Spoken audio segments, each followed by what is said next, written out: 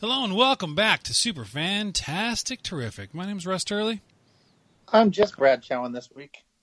I'm Dave Savilich. And tonight we have decided to review a very recent movie. The year is 1981, and the movie is Escape from New York. Now, whose idea was this movie? I believe it was Dave's. Movie. I suggested it because someone said, let's do a classic 80s film. Yes. Okay. I said because the 16 Candles one was like one of my favorite of the recent ones we've done. And I am so sorry I missed that. I'm so angry I missed that podcast. That was a good one. I really enjoyed that. So I figured we should focus in on one thing again because that worked well. Yes. It does. It always does. But this one, you know what? I've seen 16 Candles probably as many number of years as has been since it was created. Like every year, I've probably seen it. But I've never seen Escape from New York until this week. Until literally never have seen it, and I watched it. I finished it actually today. Hopefully nobody from my work is listening, but I was working from home today, and I had that on when I was working at the same time. Yes. And I was... Russ Turley, we thought you were working. Russell, we have a caller. It's your boss. Right, but I watched it today, and so let's get going. So, who'd like to give a kind of a synopsis, just the general plot? Because there's not much. Let's just start with that.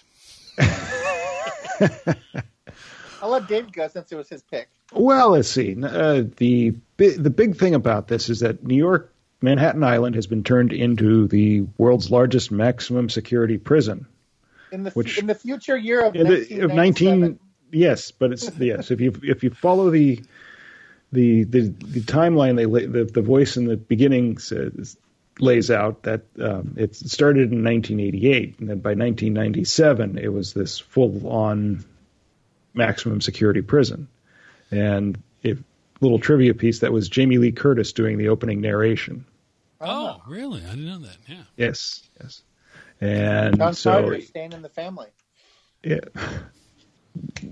So the plot is that some terrorist hijacks Air Force One and crashes it into this maximum security prison where the president survives by some sort of escape pod.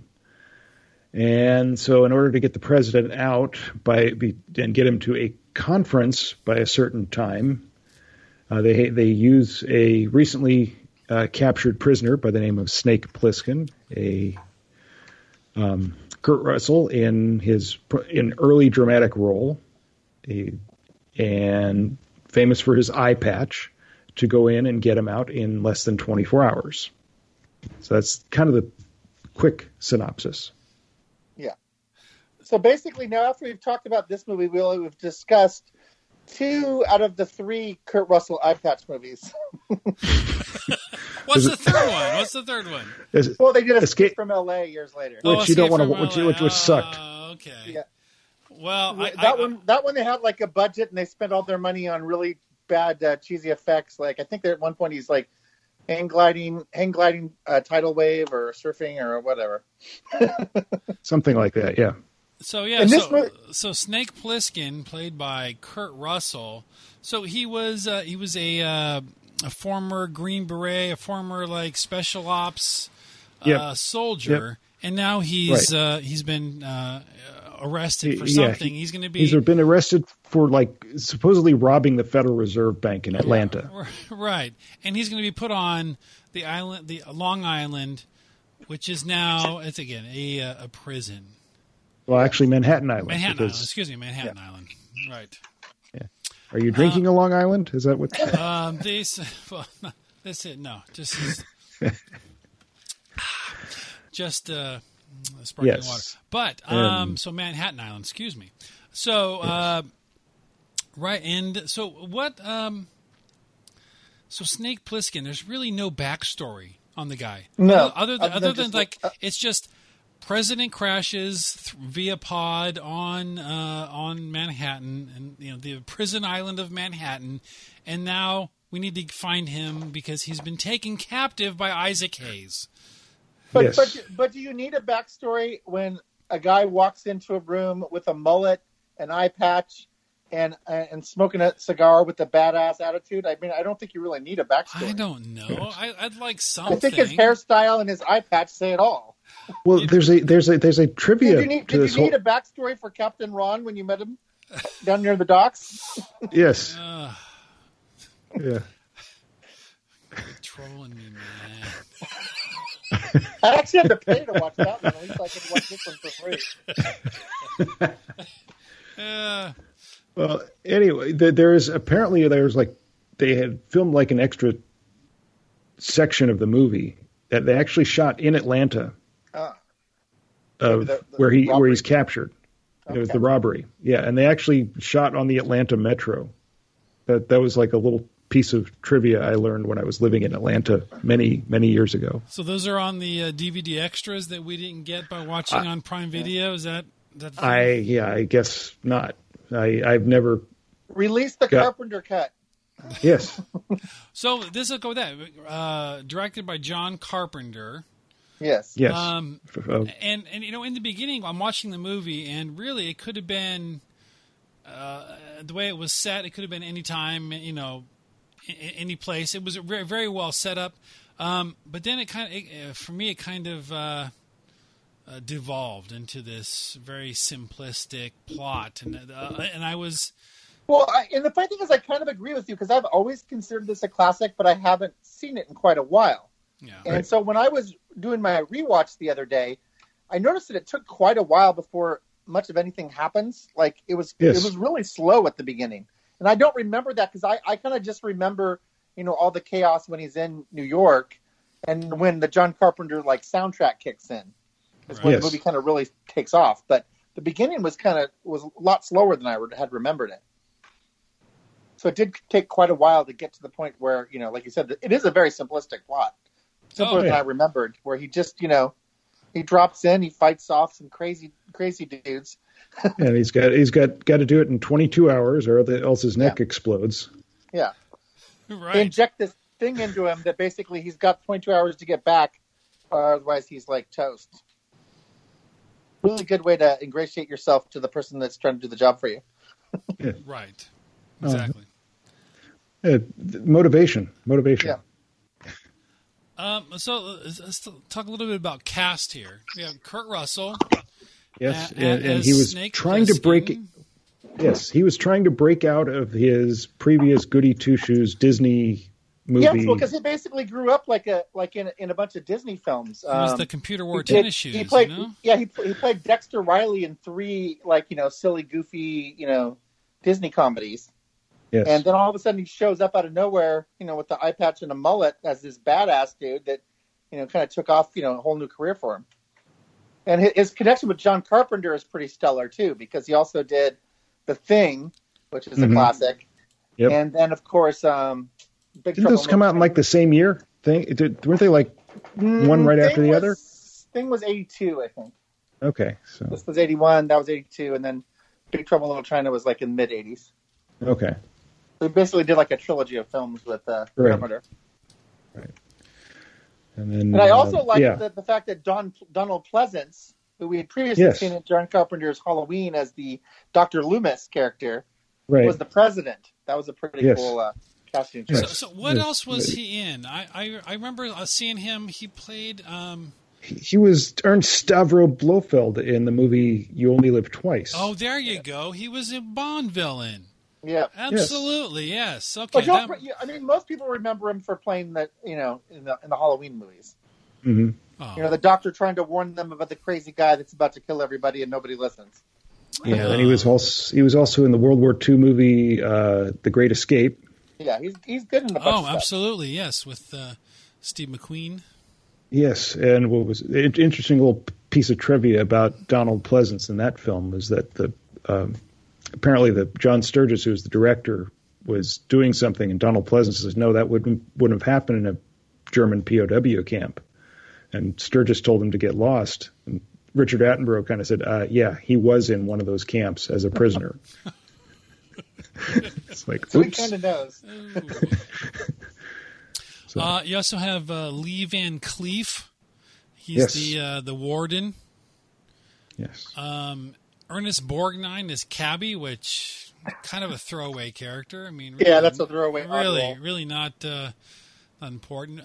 Adrienne Barbeau. Yes. Which I was like, oh man, what was Adrienne Barbeau known for anything but cleavage? I mean, really, is that? Wasn't she married to John Carpenter at one point? Oh, was she? Oh, I don't know that. Wow. I don't know. She has a rough look to me. I'm not a big Adrienne Barbeau fan. She was from neck to midsection was really her her claim to fame, as far as I can tell. What was your quote from the 16 Candles? She had something going on in the testicular region.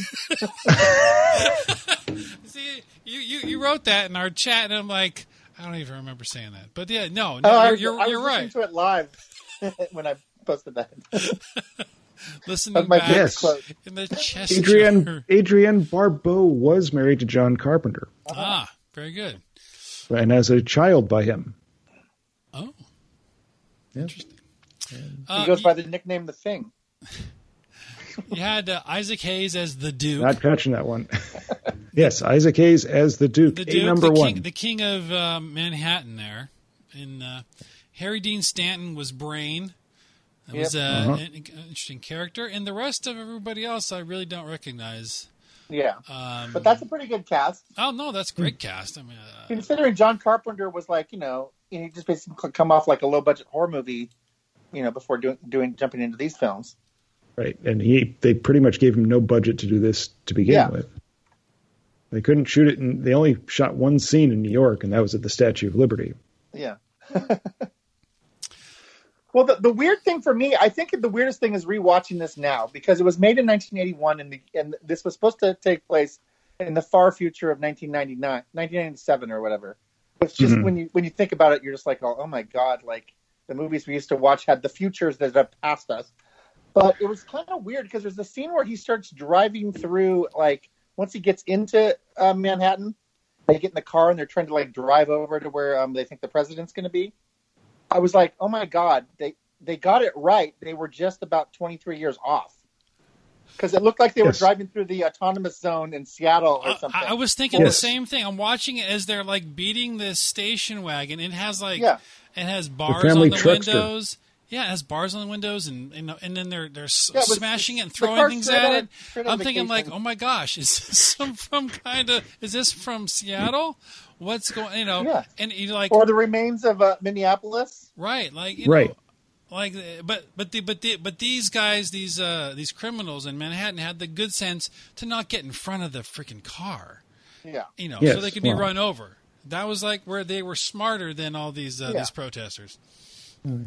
But it was just so weird. It was just kind of almost eerie watching this, as this future movie of what could happen and seeing what's happening today and going, oh God, like 23 years. We're not years. careful. This could be the movie we're living in. Yes. That's the scary thing. Like, they have the whole thing where people come over and they start jumping on your car. Like, they need to like knock it off with the allowing protesters to block traffic. Because if you're getting in front of my car and someone's going to bash my windows open, I got my kid in the car, I'm running your ass over. Plain and simple. Right.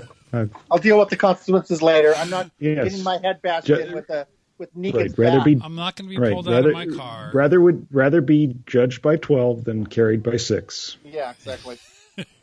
Exactly. So Snake Plissken, he's got the president has been taken captive by the Duke. He's the king of Manhattan, A number prison, one. A number one. And he's got all his minions, and they all have, it's very post-apocalyptic in that way. It's, all the characters and the weird, the weird dudes. It's very it even has like a zombie element to it. I was going to say it felt a little bit like that. Once he gets it, well, first of all, I just want to comment on the cheesy plane, the way how he gets there. that cheesy little glider that he lands on the top of the World Trade Center. How about those computer graphics, man? Those things were great. At the 1981, those graphics were amazing. They were probably cutting edge, I'm sure. Well, actually, and he starts going through the city, and there's like the regular people on the jail island, but then there's like the people that live in the underground, and those people were like freaking zombies coming out of the sewer vents. Yeah, the woman that got pulled in under the cafe. She got pulled. Oh, pulled! Yeah, underground. What was that about? I was freaking out on that. That was Kurt Russell's wife. At the time, At the time, yeah. That was before Goldie. Pre-Goldie. Huh. Which one was that? I'm looking at the cast here. She was in Chock full of Nuts. Yeah, the girl in Chock full of Nuts Cafe. Okay, Susan Hubley. It says here. Huh. Yes. Wow. God, all these people are getting old. That woman's 69. How old is Kurt Russell now? My God. Oh, I don't know, but the funny thing... He's also 69 years old. My God. We had just talked about 16 Candles, and the meme was going around, like, this is how old you are, that Jake Ryan turned 60. Oh, God.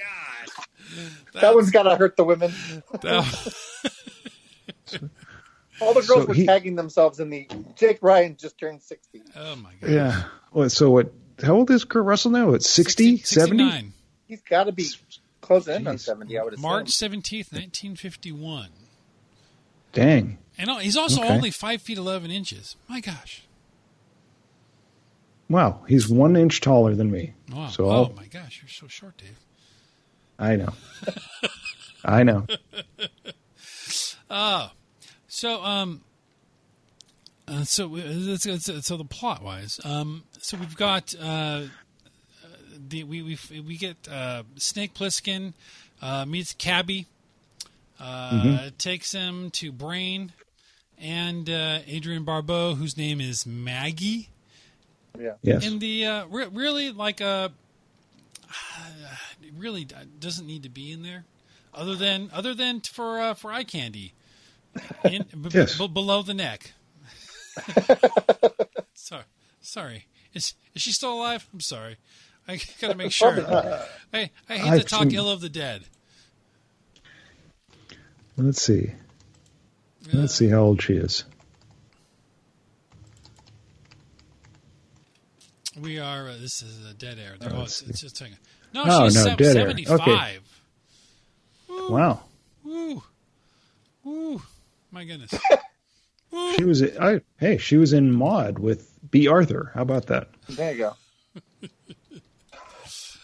Oh my gosh.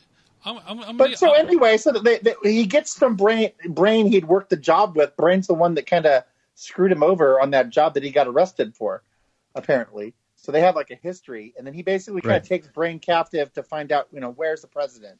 Because exactly. He finds the president's like wrist marker, which was like the dumbest, thing ever, because like that could easily be transferred to anybody or a rat or anything. And he finds it on some guy. I swear to God, that was like the guy that plays the drunk in all the Western movies. That bum that he finds the president's wristband on. I'm almost certain that guy's the guy that the town drunk in like at least 5 Western movies. But so he needs to get the information of where is the president. And so Brain seems to know stuff. He's the brain. And then they get in the car. And that's when they go across town. Through all the chaos, like I said, it's crazy. Yep. On Broadway. Pretty decently compared to her 1981 look. Yeah, I've just posted supposedly a 2020 Adrienne Barbeau 75 in the chat, and she hasn't come in yet. It popped up and then went away. Oh. So anyway, the part was like I said, it was kind of weird because like it was a lot slower than I remembered. Kurt Russell's character really doesn't do as much as I thought he did. Like I always just remember him being such a badass, but I think it's more because of his look. Right. Does he have more than like 24 lines in the film? Yeah, he just kind of groans them out. He's like, yeah. But he does end up in a cage match against some Neanderthal-looking I was going to dude. say that there was an awesome fight with the nail bats with the nails yes. in the trash can lid shields. Yeah, it was basically pre-Negan bats with the nails. I wonder where where they got it from. Yeah, and he takes out that guy, and then all of a sudden he's like literally ignored after that. Like he's won his freedom. It seems like at that point. Well, some weird punk rocker that looks like a zombie comes in and yells, "Brain got away with the president!" And like everybody goes to look out the window, and Snake Plissken just kind of sneaks out the back. yeah. Does kind of the Bill Murray. Thousands of people in it, watching. Does kind of the Carl Spackler after the guy gets hit by lightning, kind of. Yeah. Slips away. Yep, nobody's paying attention.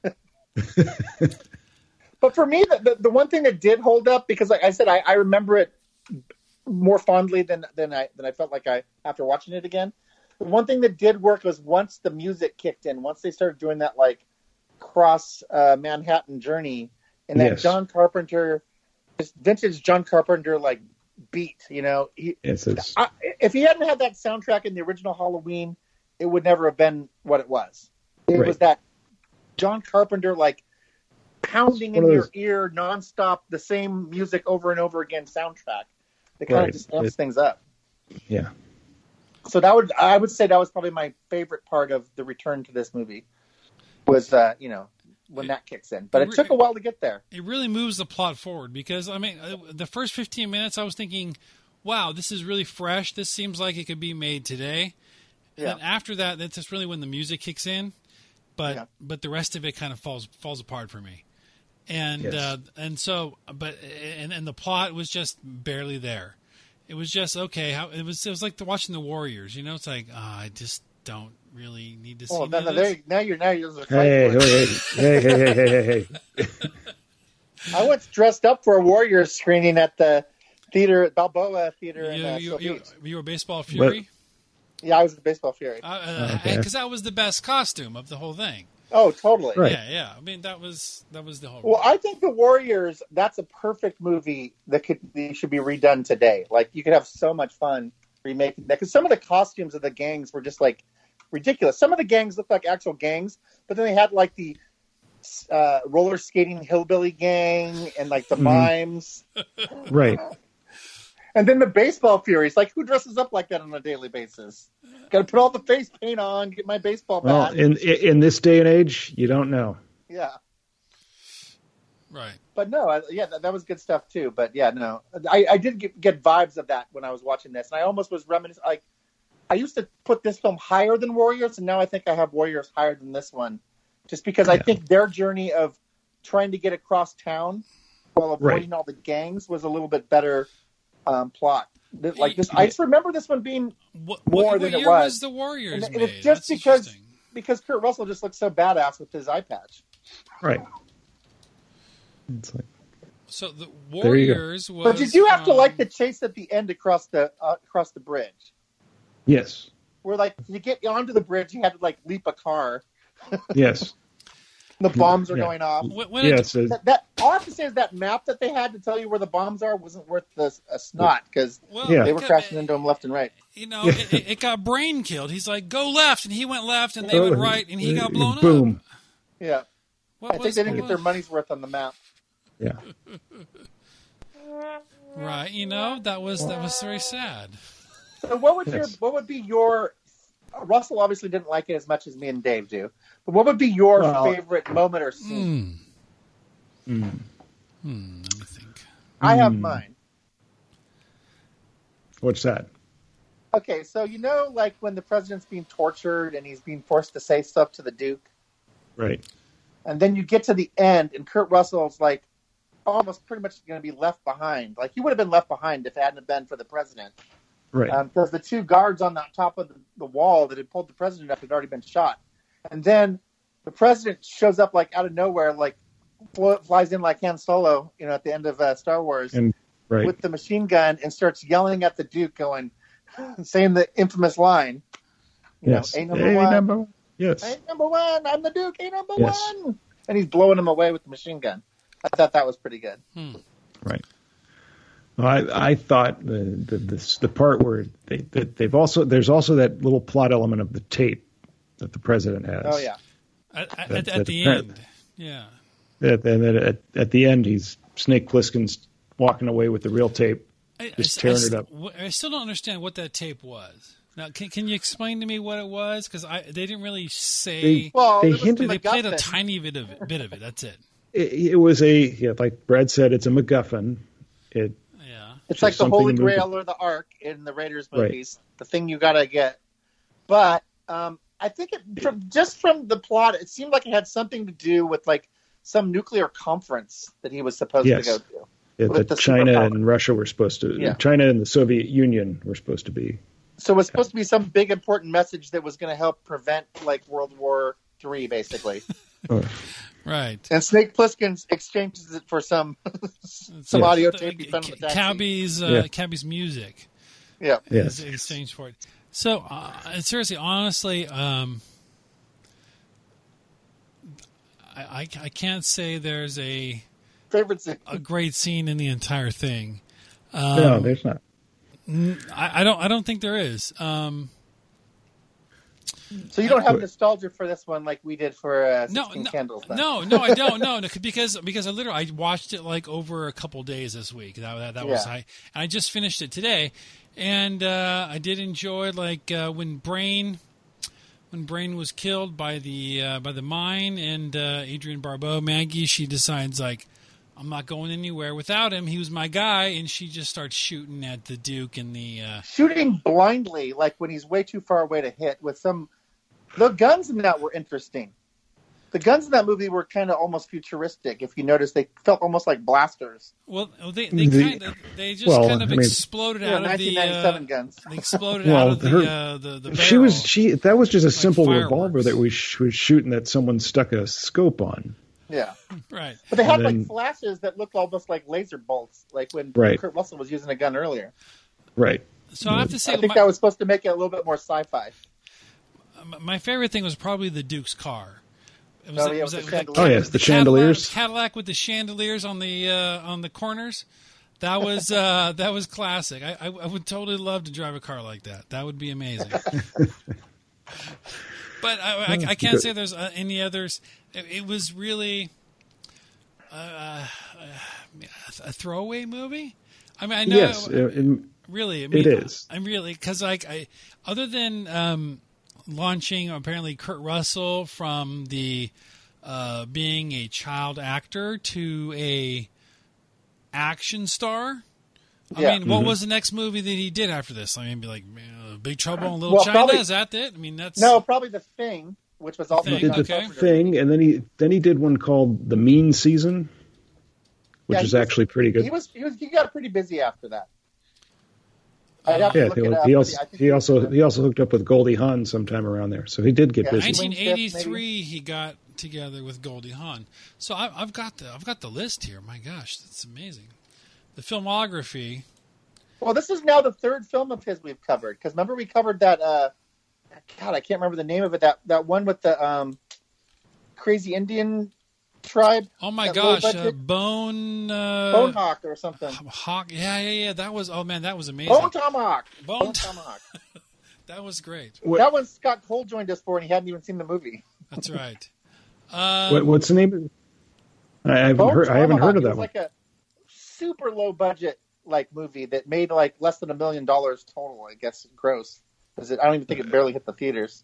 Lower budget than a John Carpenter film. Oh, no, it wasn't a John Carpenter film. Anyway, lower budget than a John Carpenter film. Oh, yeah, lower budget than a John Carpenter film. I mean, this was made let's go out in the desert and shoot this Western. Huh. But it was like in the, let's see, Bone Tomahawk was in, I don't even see it on his filmography here, but it's not even on the, I'm on the Fandango. I don't know how I got here. But, Bone Tomahawk, 2015. Yeah. Not long ago. Yeah, 2015. Okay, I'll have to, I shows the last time I actually went into a movie theater. Escape from New York, The Thing, Silkwood. Oh, that's right.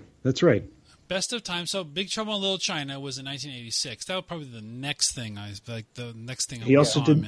He did one called The Mean Citizen. I think that was 1985.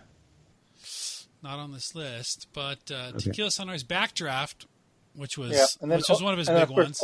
Overboard is like one of my favorites. And then Tombstone, playing Wyatt Earp. That was pivotal.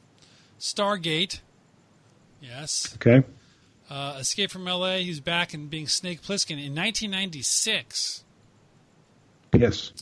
3,000 Miles to Graceland, Vanilla Sky, probably not big. Miracle, he was playing the coach, right? Yep. Mm-hmm. That was amazing. That was a great movie. Sky High, Steve Stronghold, the commander. Anybody? Yep, that was good. My kids, my kids watched that movie like it was going out of style, man. It was really good. It was surprisingly good. Are you a hero or a sidekick? That's right, exactly. Grindhouse, Touchback, really Furious 7. Bone Tomahawk. He really had a drought there of like ones I didn't even see. Between Sky High and Bone Tomahawk, it didn't exist. Hateful Eight, everybody has their heyday. That's right. And Hateful Eight, he was in a Tarantino film, and then really had a. Well, he did. He was in Furious 7 or Fast and Furious 7, which was none of those movies. I haven't watched a single one of those movies. He was in Poseidon, which was a remake of the Poseidon Adventure. Yeah, I saw that one. Also with Ernest Borgnine. Oh, yep. Wow. Yeah. Guardians of the Galaxy is where he made his big, comeback. It felt like. Yeah. Yeah. But now and then, Once Upon a Time, he played an entire planet. That's right. He was ego the entire planet. But actually, you know what? Looking back on this list, Bone Tomahawk was pretty good compared to all these other ones. Oh, you're downplaying Kurt Russell's significance. I probably am. And this list doesn't include the Computer Wore tennis shoes. Yeah. So I don't even know where this thing is. Or The World's Strongest Man, or Strongest Man in the World. Yeah. Used Cars. Yeah, Used Cars. That was great. I remember that was a great movie. Yeah. Oh yeah. And so I think we can, because Russell wasn't a big fan of this one, I think we can skip his other eye patch movie. But how do you? Obviously, we're going to rank it differently here. Wait! Holy shit! Captain Ron is not on this fucking list. What's wrong with this thing? Hold on. It was rated so lowly that you need to go out to IMDb, Russ. Hold on. No, seriously, hold on. Captain. Oh, it's not even on this list. Oh my god, this is I can tell you. I'm not even going to link that list now. God damn it! I was just going to say, so Captain Ron versus Escape from New York. I'm obviously going Escape from New York, since Captain Ron is so lowly rated in my book. I bet Russell, since he owns Captain Ron, will say Captain Ron, clearly, because he's not a fan of Escape from New York. Where's Dave weigh in on this? Well, let's see. I thought it was a good popcorn film, just something to throw away an afternoon.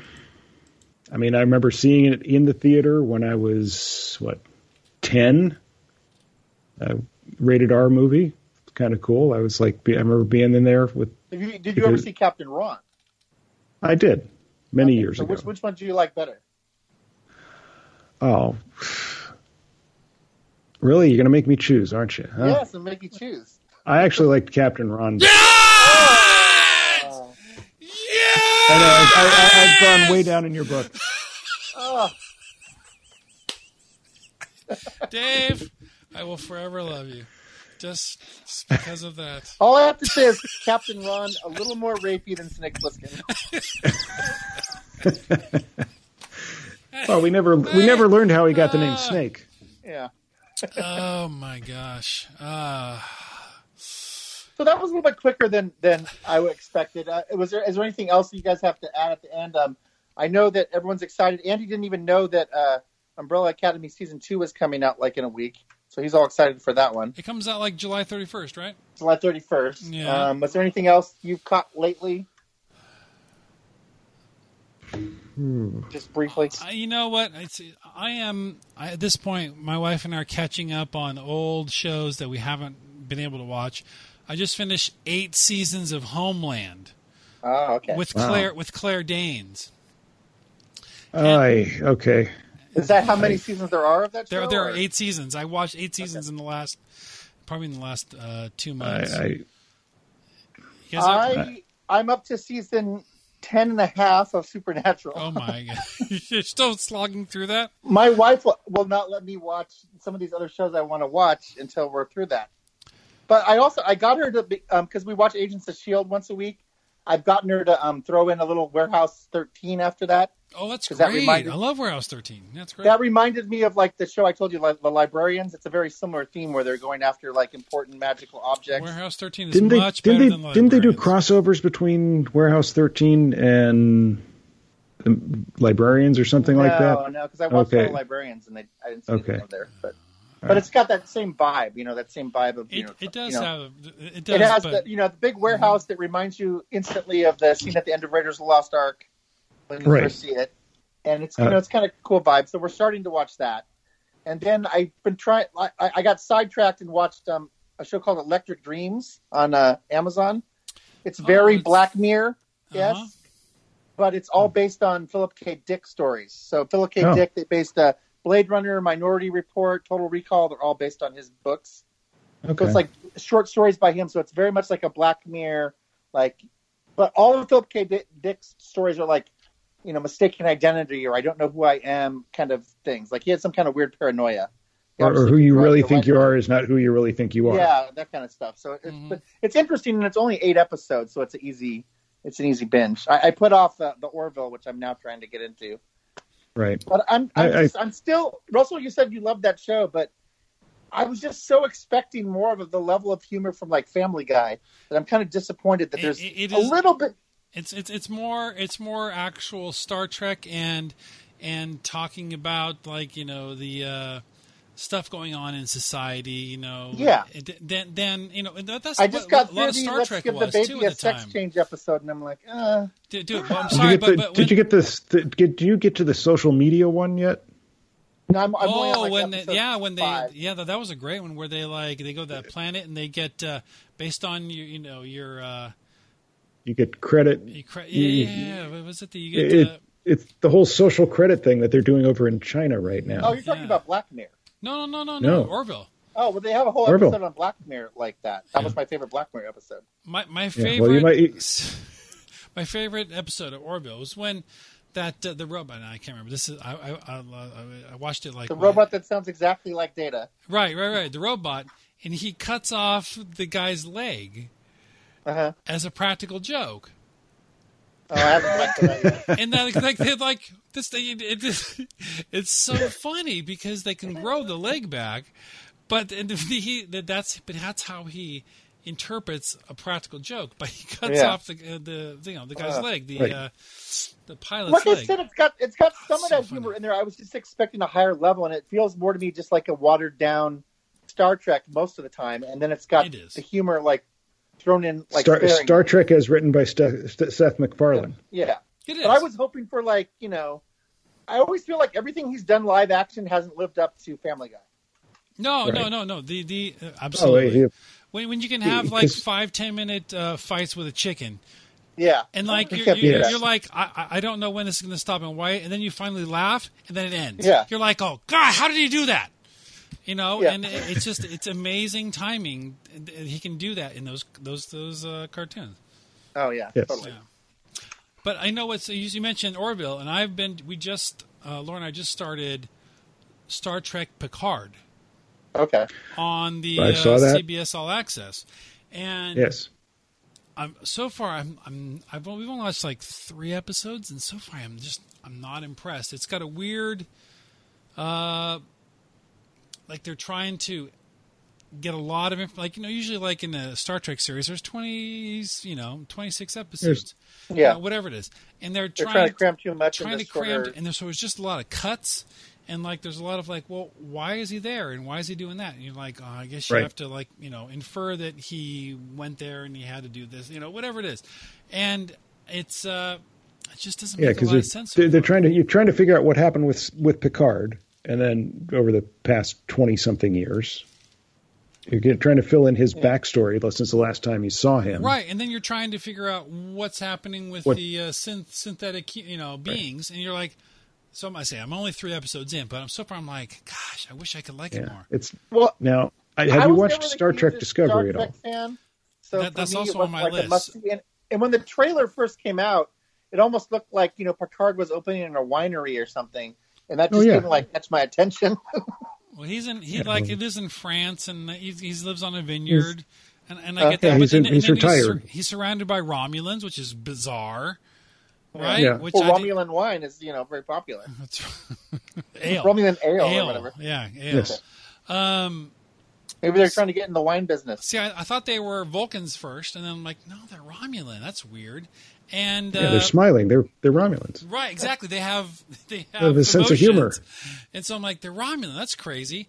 And then you hear about the synthetic beings and the Romulans and Mars, and you're like, what's going on? And so it's just so far it seems. I hope that they tie it all together and make it work. But so far I'm not impressed. But I have not watched Star Trek Discovery. That's on my list as well. Would you suggest watching that first? Is it tie in at all? Well, yeah, I remember why I sat down. I had no preconceived notions about Discovery, and it kind of lays out this whole plot line in the first season, and it's like that's cool. And you see where the Federation went to war with the Klingons at one point, and the reason why. Spoilers. Yes, I'm not going to tell you why. No, I have a question because I did watch the very first episode of that when it was free on the regular CBS before it switched over to you got to pay for this. All access, right? And I remember because they made such a big deal when they made the movies. There was basically like an alternate universe and blah blah blah blah blah. So they don't have to follow canon of anything.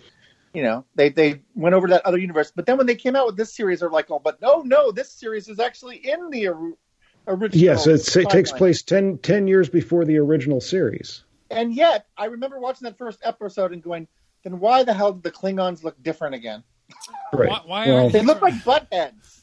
They explain things by not explaining them. They lost me at the Klingon makeup. I'm like, the original Klingons were just like tan guys with beards. And then all of a sudden they got these giant things coming out of their heads. And now the new Klingons in this look like somebody was trying to do one of those special effects contest on Sci-Fi Channel.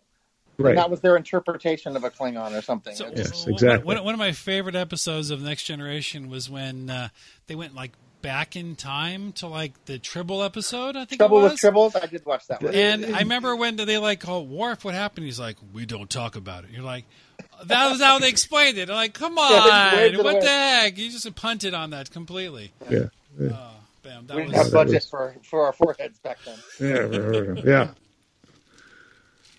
But and that was always my biggest complaint about Star Trek in general was that, hey, it's a new race. They have, a notch in their ear. Well, everybody was too humanoid. You know what? Because they were trying to cut costs. On the Picard, there was, I can't remember which movie it was, but they had there was a blue-skinned, white-hair race with the antennas. Andorians. Yeah. And there was Andorians on the planet, on Earth. Yeah. And I'm like, oh, cool. I'm watching all these aliens. I'm like, they were integrating all these other aliens into the, 20, 30 years later, whenever this takes place. Yeah. I thought that was cool because they were not part of the Federation. Well, I remember they had introduced. They tried to at one point introduce a bunch of aliens. It was one of the later Star Trek films where Kirk was looking really old and they were on some prison planet, and all of a sudden they had all these alien species that you'd never seen in the history of the series before. Exactly. They were trying to be more Star Trek. Star Wars. If you can get past some of the hang-ups you have about Klingons there, Brad. And the fact of having to pay just to watch that one show. Yes, and I got to the point where I was watching these programs while I was working out in the morning. I'm on the treadmill, and it's I have to have something to keep my mind going. And it's okay, workouts for sure. I'll bite the bullet. Yeah. I'll bite the bullet and pay for it. and I'm sitting there watching it. Hey, these aren't bad. These are actually pretty good, well thought out, plotted, and since they're only 12 or 13 episodes long, they can cram. Well, that's the funny thing is today, like it's when a show is so short, it's a lot easier to get. You just think, well, there's only 4 more episodes. I can make it through it. Right. I tried that with. I only regret that with one series, and that was that Another Life on Netflix. That had Starbucks. I still have to thank you for that because I was like so 4 episodes in, and I'm like, oh, thank goodness I didn't have to finish that garbage. But I was all just like, well, it's only 10 episodes. I can make it through 10 episodes. Well, now, not to give too many spoilers here, but the second season they bring in the character of Captain Pike. The only time you saw Captain Pike was when the dude in the wheelchair with a little flashing light sticking out of the box. Yeah, and this little flashing light in the original series. But there's like an episode of the original series where they actually show him, that guy, doing. Well, it's the same episode. It's like a flashback, but that was actually the original pilot. Yes. Before Kirk, Shatner got hired. But they bring in the character of Pike, and they kind of fill in more of his backstory after or before he winds up in the chair. So. But that's kind of interesting, and they're actually talking about making that a series now. Yeah. So. One more thing. You said Captain Pike, and I immediately thought Captain Pike was in the Star Trek reboot. Mm-hmm. Wasn't Pike the captain? Yes. Yes. Of the right, he was the captain of the Enterprise before Kirk. Okay, and so you say he makes an appearance in Discovery? Yeah. Yes. Oh, yes. He's an integral part of the plot of season 2. Okay. Well, now that I've got that on the list.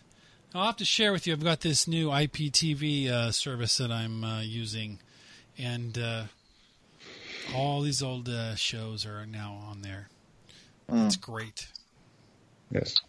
So be flashing back to look at old shows now. Is it and that's it. I'm like, it's got this series, all these old shows, and I'm just going back, like picking up all these things I wanted to watch. They're on HBO, on CBS All Access. I'm catching on. Yeah, there were things that like I had missed, like when they first ran, like. And again, they're like short series, so they're like easy to go. Okay, well, I can watch that. Like I watched Angie Tribeca, which I told you was kind of like a Police Squad ripoff. Sure, but it wasn't quite as good. I mean, it was okay. It had moments, but it wasn't. Surely you can't be serious. Yeah, surely you can't be serious. It wasn't to the level of Leslie Nielsen for sure. Yeah, well, there's so much stuff like that. You're like, you just think 8 episodes, I can do that.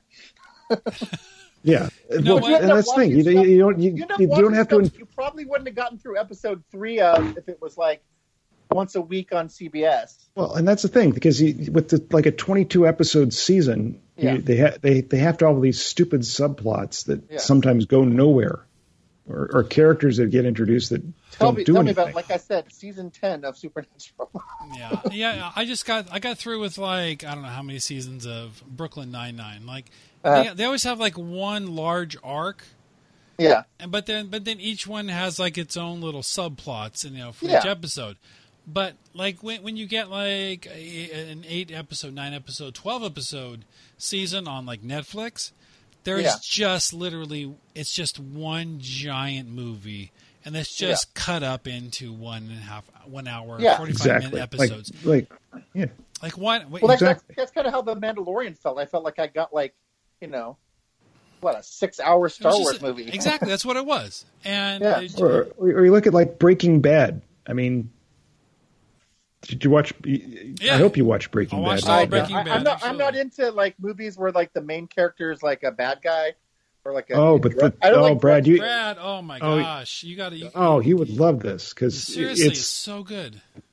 It's a good guy who falls to the dark side. Yeah. Yet still good. It's good, and that's the thing. You have this overall arc, but you get better quality writing. You get better. You can get what the director and the producers can get what they want into those 10 episodes per season. Yeah. Well, and the same holds true for like, I used to be big into The Walking Dead. I kind of fell out of it because I think it went too long. I think that show needed to have an endpoint, and it didn't. And they ended up killing off so many characters that to the point where you're like, oh, okay, now there's like nobody left that I started with. You really care about this next generation. Is Daryl dead?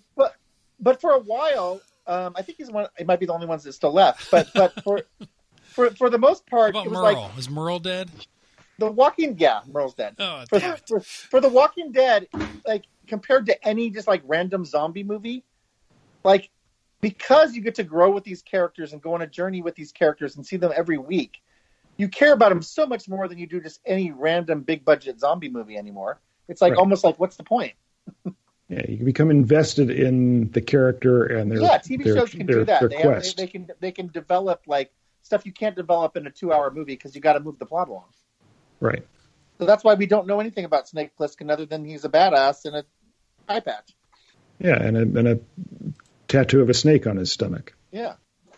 Looked like a question mark when I first saw it. Yes, I know. I thought maybe he was the Riddler. Okay, I thought I was like the only one who I was thinking that. I'm like, oh, why? What? It just looks like a snake, but it's more like a question mark. Yeah. Really? Riddle me this, Batman. Yes. Very good. So I'm watching Picard. I've definitely got Discovery on my list. What do you got on your list, Brad? Besides another 5.5 seasons. 5 seasons of Supernatural. Anything else? I'm honestly, I really just want to get to. I like watching The Warehouse 13 and the Agents of S.H.I.E.L.D. I'm just waiting to get past this so I can watch Jack Ryan. I'm anxious to watch Jack Ryan. Yes. Jack Ryan is worthwhile for sure. And also, I want to watch. There's a movie on Hulu called Palm Springs. Oh, with Andy Samberg, yeah.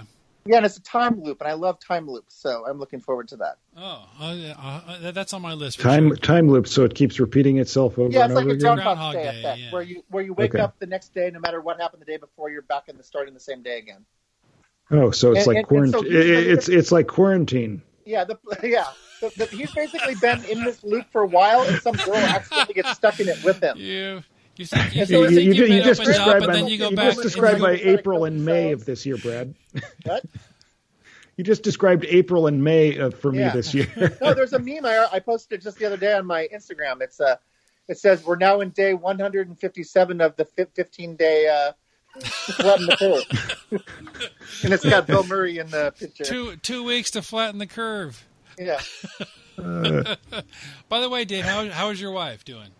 She's doing really well. She's it's like nothing ever happened. She's back to work.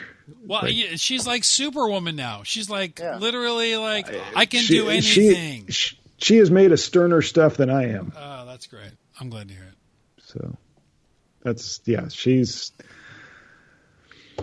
I'm like, their recovery's been remarkable. Oh, now my coworker, he's been. I had a coworker who got it. That's right. You mentioned that before. Yeah. And he was in a coma for like 10 or 11 days. Shit. Yeah, and they had to intubate and then they had to trach him and all that. And they actually featured him in the news here. He was the 1,000th patient treated and released at Baltimore Washington Medical Center for COVID, and he's back home now. He's not back at work yet. He's still got to do some physical therapy and things to get his strength back. Yeah. Well, I'm glad he came through it. Yeah. So, because I remember my wife was, when I told her what was going on, the look on her face was one of like, yeah, that's not good. Mm. Most times you hear somebody's been put on that ventilator. It's not good. It's not it doesn't end well. So no, it does not. I'm glad to hear that your coworker came through it okay. Yes. At least still alive to tell the tale. Yes. Well, cool. Well, you know what? Short and sweet to the point. Boy, there you go. Escape from New York. I don't know that I'm going to watch Escape from LA anytime soon. Oh. Yeah, no. If you didn't like this one, you probably won't like the next one because the other one was obviously they had more money, but the effects were like super cheesy and it was over the top. You know how like in this one he has the cool fight scene in like the, you know, it's like a wrestling match but with the bats, sure, like a gladiator. And the next one, there's this ridiculous scene in Escape from L.A. where he's on a basketball court and he has to keep making these like 3/4 court shots, and he has to make like 6 of them in a row to escape some situation. And it was just like, you got to be kidding me! Okay, what the hell's going on here? Like I actually saw that. I saw that in the theater and actually fell asleep. There is some cool scene though, where because like California's been like devastated by like flooding and stuff, and there's some scene where he flies over like on a hang glider at what looks like it was supposed to have been a Disneyland, but they had to make it look different so that when it wasn't too recognizable. And but it's like you're going down Main Street, you know. Yes, instead of Lee Van Cleef, it's Stacy Keach as the warden. Yeah. So let me just go back. Escape from L.A. was 1996. Yeah. Okay. Yes. These are the other movies that you could have seen in 1996. Independence Day.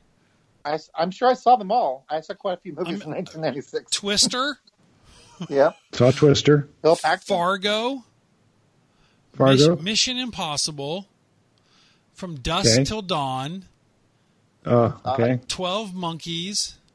So, yeah, that's my favorite so far.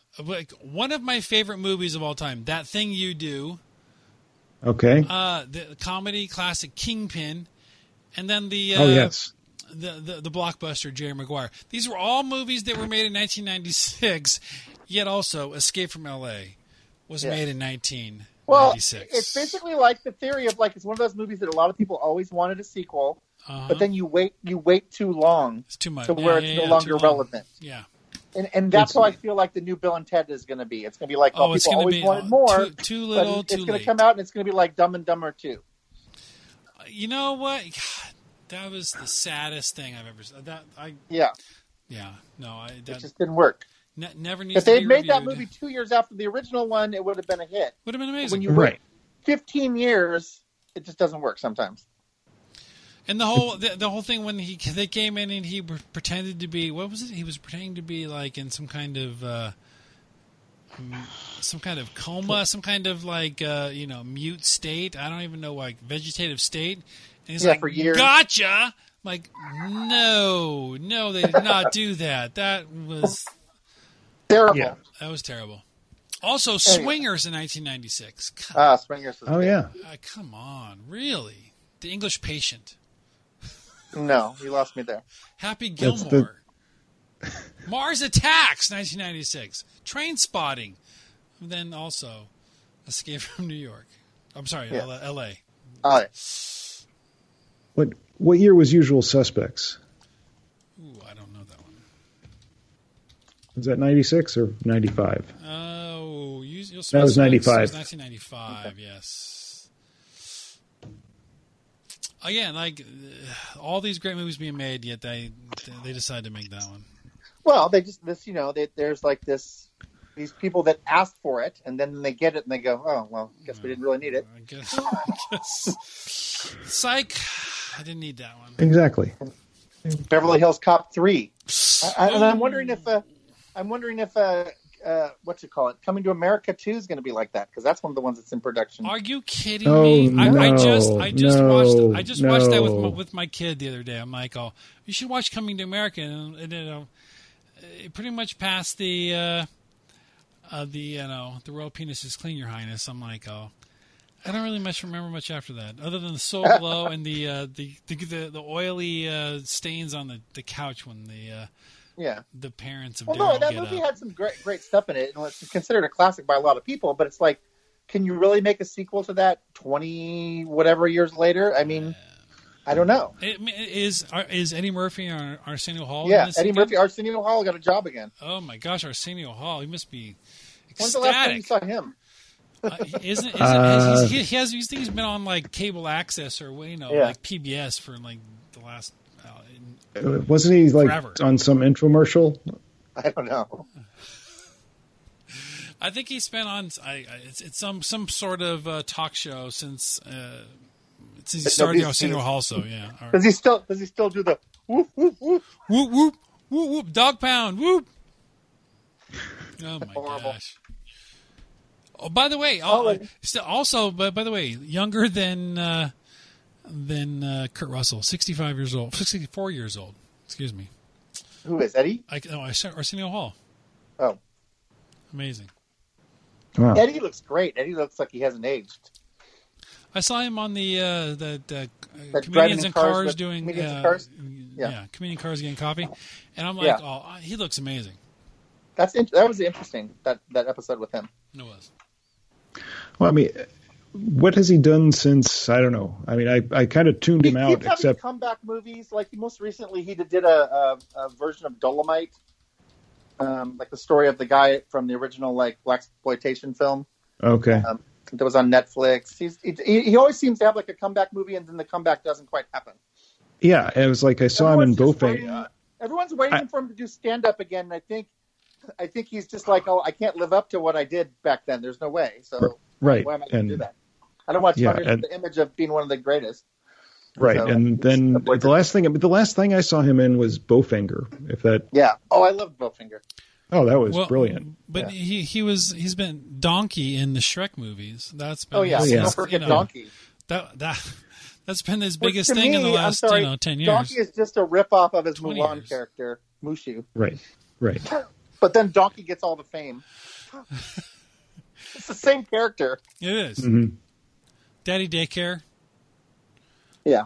He's been in a bunch of stuff. It's just like he never quite got back to the level. But I mean, for a while there, he was like, every movie he was making was making $100 million when $100 million meant something. Right. And then even his stand-up movie made like a fortune. Then he made a series of movies that made him so radioactive in Hollywood that no one would touch him. So. Yeah. Anyway, so let's get out of here. We'll have links on the show notes. Superfantasticterrific.com. We'll have notes. And so, hey, Brad, has the Escape from New York made it to the on your list of reviews? Yep. Not on the blog, but no. What was it given? What was the review? At the time, it was given an 8+. I think I have to downgrade it after the rewatch. Okay.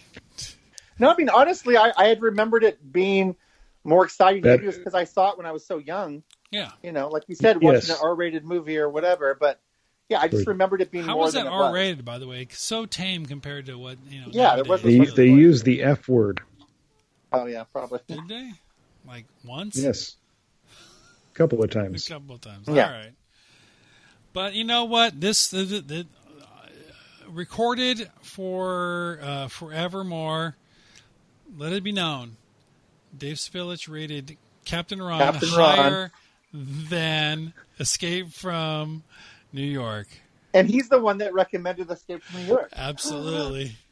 I threw that out there because you said, let's do a classic 80s movie, and I couldn't think of anything else other than that one. And Brad jumped on. Jason jumped on. Oh, one of the best days of my life, Dave. That's what I just want to say. I remembered it more fondly than apparently I should have. But again, I still like the John Carpenter music. I think his music adds immensely to his movies. So check out the show notes, superfantasticterrific.com. Check out Brad's blog. They'll be linked to at superfantasticterrific.com as well. And the Facebook page, the blog, and the Mouse Minute. And for all those Disney films that are not coming out to theaters, is Mulan going to come out in theaters, or is it going to be right to Disney Plus? What do you think? It's got to come out in theaters. They spent too much money on that, and they had a lot running on it for the Asian market. So I'm sure they're expecting it to do well in China. I got an email from Fandango telling me that I should buy a ticket, and I went to buy a ticket, and then it said, "Sorry, not in theaters." Well, I feel so bad for the movie industry right now because the movie Tenet, which is Christopher Nolan's next movie, right? It's had its release date changed 4 times already. It was supposed to be in August. Now they just bumped it back again. So it's basically everything that was supposed to come out in 2020 will come out in 2021. And I don't know, there's going to be a backlog of movies at some point. Well, some Tom Hanks war movie that was a big budget thing just went the to Greyhound. Yeah. Greyhound, which is supposed to be really good. So I'll look forward to it in the future. Everything good is in the future. There you go. Because the present sucks. All right, guys. Yes, it does. So, hey, thanks, guys. And we'll talk to you next time. Okay. All right. All right, man. Bye. Have a good one, gentlemen.